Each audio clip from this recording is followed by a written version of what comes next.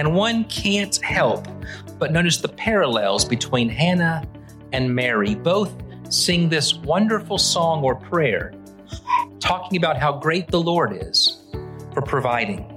If you're looking for a key passage, look in 1 Samuel chapter 2, verses 7 through 8. Listen to who the hero is in these passages. The Lord makes poor, and the Lord makes rich. He brings low, and he exalts. He raises up the poor from the dust. He lifts the needy from the ash heap to make them sit with princes and inherit a seat of honor. For the pillars of the earth are the Lord's, and on them he has set the world. Notice how all the language is about God. You're listening to Life on the West Side. Here's Nathan Guy. Good evening. We are looking through the Old Testament. We're working our way through the Bible, and we're looking for the gospel. And I just want to say this occasionally as we do this series, just to remind you, which you already know, that the Bible is one of those books. Well, I shouldn't say one of those books because it's unlike any other, but it's a book in which you can look at it from different angles and gain tremendous insight from every angle. For example, we could do a study on the holiness of God, and every book would tell us something about the holiness of God. We could talk about God's wrath. The book of Judges that we talked about, or the books of 1st and 2nd Samuel, which we're going to talk about tonight, could be books where we'd see what happens when you fail to obey the Lord. It's clear in all covenants God made that he expects his people to do what he has asked of them. There's no doubt about that. God expects obedience, and when we don't obey or comply, he will allow us to suffer consequences like any good parent who wants their child to do right, but knows sometimes you only learn by doing. He always guards, he guides, he protects, but he also allows us to suffer from our own devices. And if we're willing to go away from him so far that we're not willing to turn back, he will respect our free will and allow us to live without him. He'll even allow us to die without him. Those are biblical truths. But what we're trying to do is look for the gospel in every book of the Bible. And the gospel is good news. All those other things refer to what happens when we don't obey the gospel, when we don't live out the gospel. But the gospel is the announcement that doesn't have to be your fate. Jim McGuigan one time, I don't know if you ever heard of him. I think I may have mentioned him once or twice in a sermon. Jim one time said, we were running by Christ in the millions. He was standing in the middle of a field. We were running by him. And he said, "Where are you going?" And we said, "We're going to hell because God's sending us there." And he said, "Well, wait a second. I'm God, and I'm telling you don't have to go." And we said, "We don't have to go." And he said, "No." And we said, "Well, then I'm not going."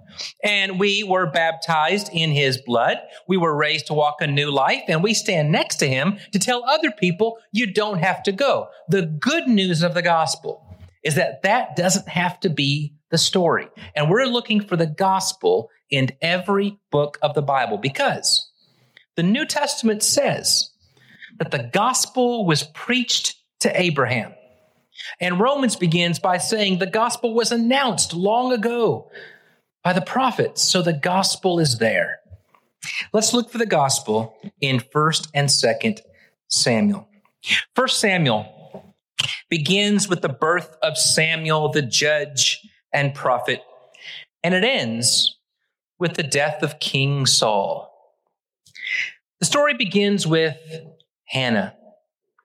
She desperately wants a son. She has to put up with sneers and jeers from her husband, no less, and from others. But Hannah prays for God to open her womb, and God grants her prayer with the birth of a son, Samuel. By way of tribute, Hannah offers her son back to God. Now, we've already seen hints of this kind of thing. When Abraham offers up Isaac, but that's because God told him to. Or in the law, when people would offer up sacrifices of their firstborn, but that's because God told them to. Here, Hannah offers up her firstborn to give back to the Lord out of gratitude. We're going to see an example of this in the New Testament, when Christ himself offers up his firstborn son for us, not because he had to, but because he wanted to. Hannah dedicates the life of her son, to the service of the temple. The high priest Eli lives in and works in the temple, and he has had in the house of the Lord. Eli has had wayward sons, and God provides a second chance of sorts for Eli to raise Samuel in the nurture and admonition of the Lord. And one can't help but notice the parallels between Hannah and Mary. Both sing this wonderful song or prayer, talking about how great the Lord is for providing. If you're looking for a key passage, look in 1 Samuel chapter 2, verses 7 through 8. Listen to who the hero is in these passages. The Lord makes poor, and the Lord makes rich. He brings low, and he exalts. He raises up the poor from the dust. He lifts the needy from the ash heap to make them sit with princes and inherit a seat of honor. For the pillars of the earth are the Lord's, and on them he has set the world. Notice how all the language is about God and about he raises the lowly to great heights. You also find in the end of chapter 2, in verse 26, that Samuel grows in stature and in favor with the Lord and with man. You'll find the exact same language in Luke 2:52, when Jesus grows in wisdom and stature and in favor with God and man. We're seeing glimpses of a greater story than Hannah or Samuel would have known. The Lord calls Samuel in chapter 3, and Samuel is willing to listen. As he's told by Eli, say, "Speak, Lord, your servant is listening." And Samuel is chosen to be a judge over Israel. Now, it's important to notice that God's power and presence is seen in these stories. In chapters 4, 5, and 6, the Ark of the Covenant is a preeminent focus. And why is that? Because even though your focus may be on Samuel, God wants to remind you that this is a story about God. And you see his power and his might in all those chapters. The children of Israel transition from a time when they're under judge rule to a time when they're under kingly rule. And Samuel is the one chosen by God to help with that transition. The people want a king. Samuel warns about the dangers of having a king, but ultimately God gives the people what they're asking for. He provides that the king that he chooses must not rule like the nations around them. And the first king chosen for Israel is Saul. Saul is physically imposing, but he does, at least in the early years, seem to possess a kind of humility and a willingness to learn. And in chapters 9 through 12, we see the coronation and the story of the young king. But as has been the story over and over again in the history of Israel, going all the way back, what begins with humility, when you rise to a place of power, quickly turns into a story about pride and self-reliance. And so Samuel is forced in chapter 13 to share God's message of warning. And it's a precursor. We get a lot of news there that doesn't seem to work its way out for several more chapters, but that God's already turning to another figure. In chapter 15, God announces that he has rejected Saul as king. And some things begin to happen. Saul begins to show signs of worsening after the announcement. And we learn in chapter 16 and verse 14 that part of the reason is because the Spirit of God has left Saul. And when the Spirit of God leaves him, that leaves room for a different kind of spirit to take over. An important message for us, that we're not just fighting against flesh and blood. There's a spiritual battle going on, and we are playing with fire. When we allow our love for God to grow cold, it leaves room for something quite powerful and bad to take that place in our hearts. Saul shows some of his problematic thinking. For example, he makes a rash vow that would have ended in the death of his own son if the people had not intervened. Saul is, in fact, a tragic figure. And then God tells Samuel to go and anoint a shepherd boy, David. And that's in chapter 16. You remember the story that surely it must be one of these more strapping lads. Oh, no. No, we've gone down that road. We've gone down picking the physically imposing one. This time it's going to be the ruddy shepherd boy, the lowly, the one you wouldn't expect. Preview of coming attractions. That when the Roman Empire has all the major roads covered, who would think that the Messiah would be born to this pregnant teenager in a small away town? We know that David shows not just his willingness to trust God, but the power of God in the story. Just one chapter later in 1 Samuel chapter 17, where David faces the giant Goliath. He defeats him. All these stories, by the way, have a lot of small nuggets that are worth looking at and considering when you're doing your Bible study. For example, David picks up 5 smooth stones. Why does he have 5 smooth stones? My mother told me when I was very young that it's interesting to note that we learn in other places that Goliath had 4 brothers. I don't know if there's anything to that. How many stones did David need with his trust in God? Just the one. And he defeats Goliath with the power of God as God works through the most unlikely figure. And he looks past all the physical, imposing figure of Goliath. The very thing that stopped Israel in its tracks when they were supposed to go take the land, they were all Goliaths. And David, representing Israel, says that's no match for God. The friendship that develops between David and Saul's son, Jonathan, is like no other. They talk about a friendship, a love that surpasses the love of a man for a woman. And while Saul's spiritual state weakens and weakens, it leads him to jealousy, to even try to kill David. Jonathan warns David, and David is forced to flee to a cave. And in chapter 22, a fascinating chapter, another little nugget to take a look at sometime, David is stuck in the cave of Adullam. And this story is told in several places, but I love this part of the story. It says, there's David stuck out there in a cave, and everyone who was weak, and everyone who was dispossessed, and anyone who had some loss in their life went out to David for David to be king over them.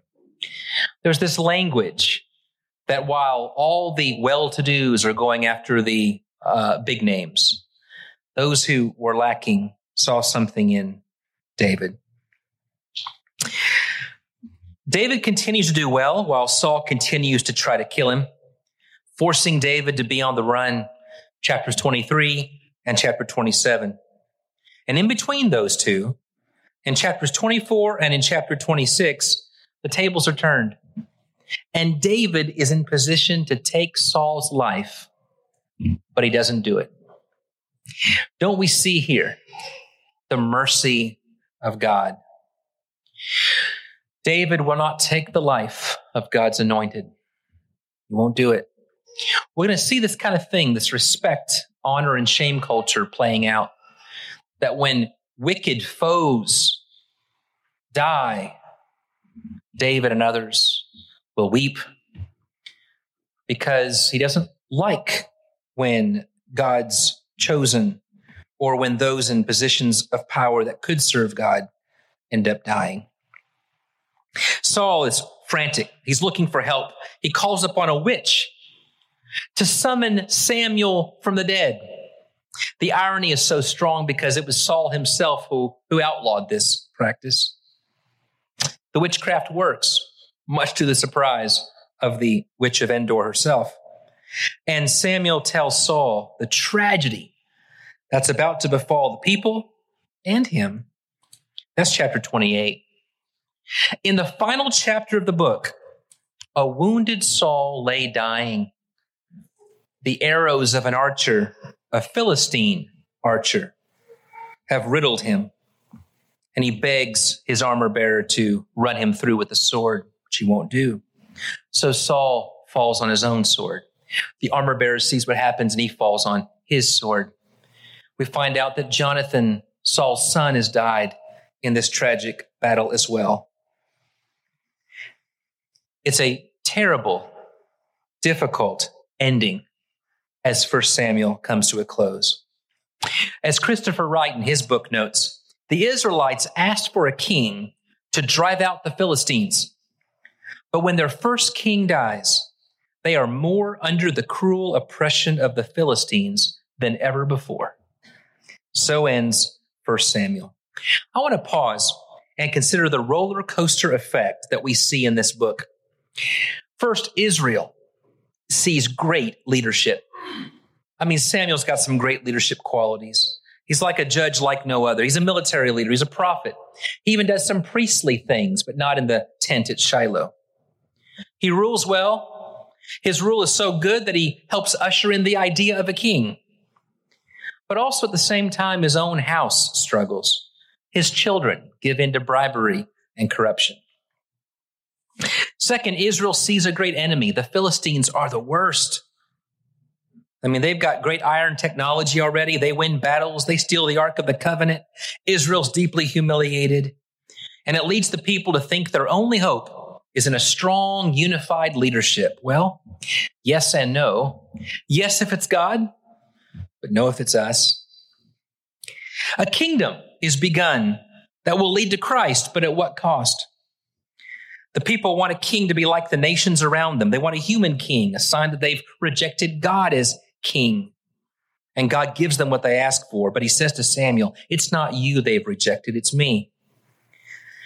And Samuel offers grave warnings. And of course, all those come true. There's also blessings. It's a mixed bag. We see human choices and God's sovereignty at work. We make choices, God responds. God makes decisions, we respond. And there's an interplay between God's sovereign will and our free choices. And the last thing I want to get from this book, God expects his rules to be followed. But there's an interesting call to the heart of it all. In 1 Samuel 15, in verse 22, we're told to obey is better than sacrifice. Jesus is going to quote a prophet in the New Testament when he says, I desire mercy and not sacrifice. Of course, the sacrificial system was part of the law, part of obeying God. But to say to obey is better than something that I've told you to obey makes us reach for something deeper in the story. Where are our hearts? The gospel is also found in 2 Samuel. David has mourned the death of his friend Jonathan, and he even has respect for the death of Israel's king. When chapter 2 opens, David's anointed king over Judah, but those loyal to Saul announce Ishbosheth as king of Israel, and he reigns 2 years. Battles rage, but David grows stronger as the house of Saul grows weaker. That's chapter 3, verse 1. And ultimately, in chapter 5, David becomes king over Israel. He reigns for 7 years at Hebron in the land of Judah, but once he captures the fortified mountain city of Jerusalem, he moves the kingdom there. That becomes his home base. He builds a palace and he reigns for 33 more years. And Jerusalem becomes known not just as the city of David, but as Zion, the city of God. He defeats the Philistines once and for all. And finally, the promise given to Abraham and Moses and Joshua comes true.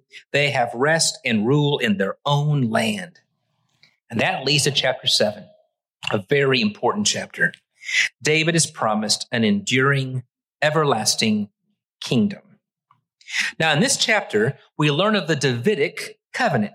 That's where a son of David is always going to rule over God's people, Israel.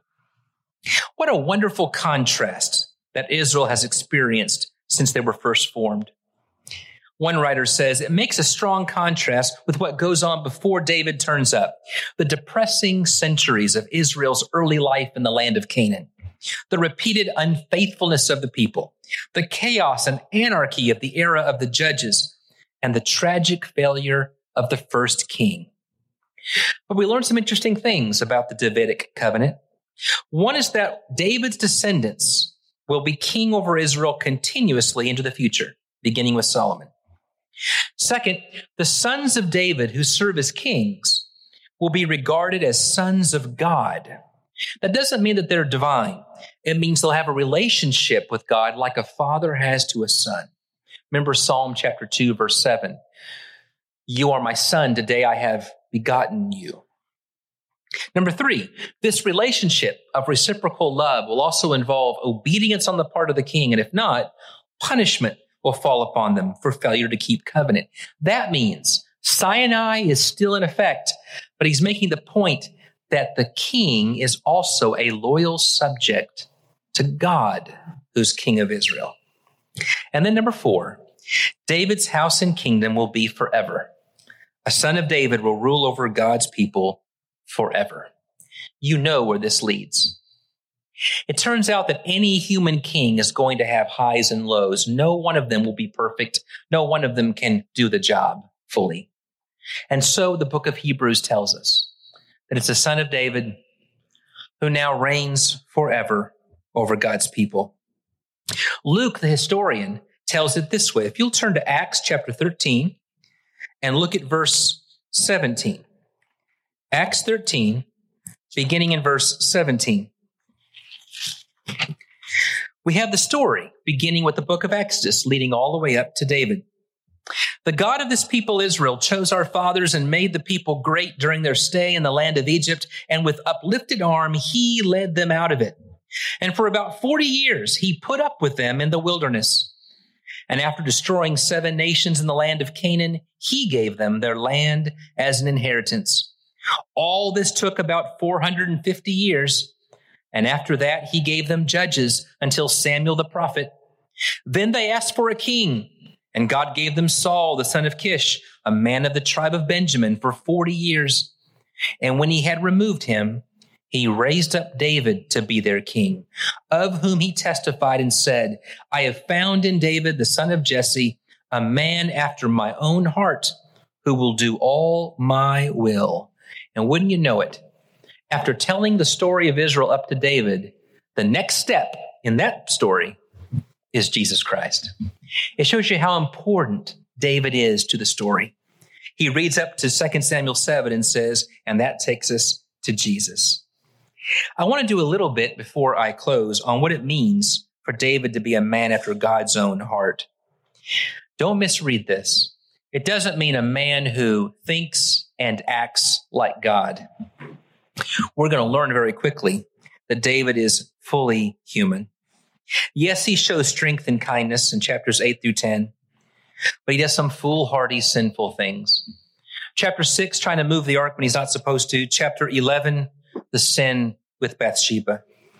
And you find some words describing the kinds of sins that he goes through that I wish I had said before the children came in.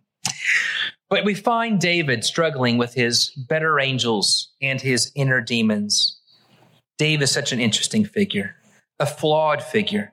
The sins are so great. One of his own sons does the exact same thing. Another son tries to wage war against his father. Good thing the story isn't about David. A man after God's own heart means, because the Hebrews didn't think of the heart as the seat of the emotions, they thought of the heart as the seat of the will. What he means is someone who will carry out my will for Israel. And that's what the Luke picks up on when he adds the quote from a different book.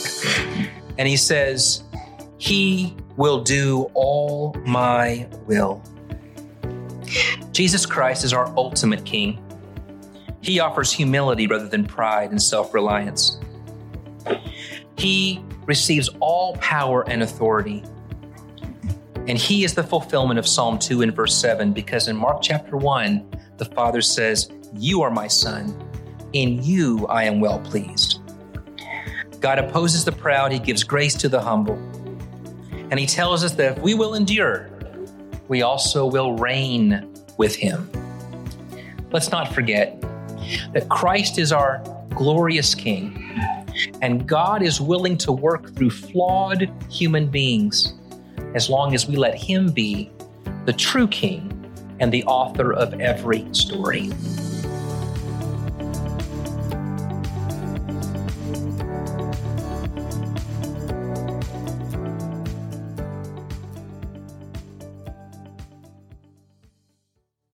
Thanks for joining. No one has ever loved you like Jesus Christ. I hope you feel that love in every sermon that's preached on this podcast. You can find more sermons, transcripts, study guides at nathanguide.com. Please stay tuned for another lesson and rest in the love of Christ.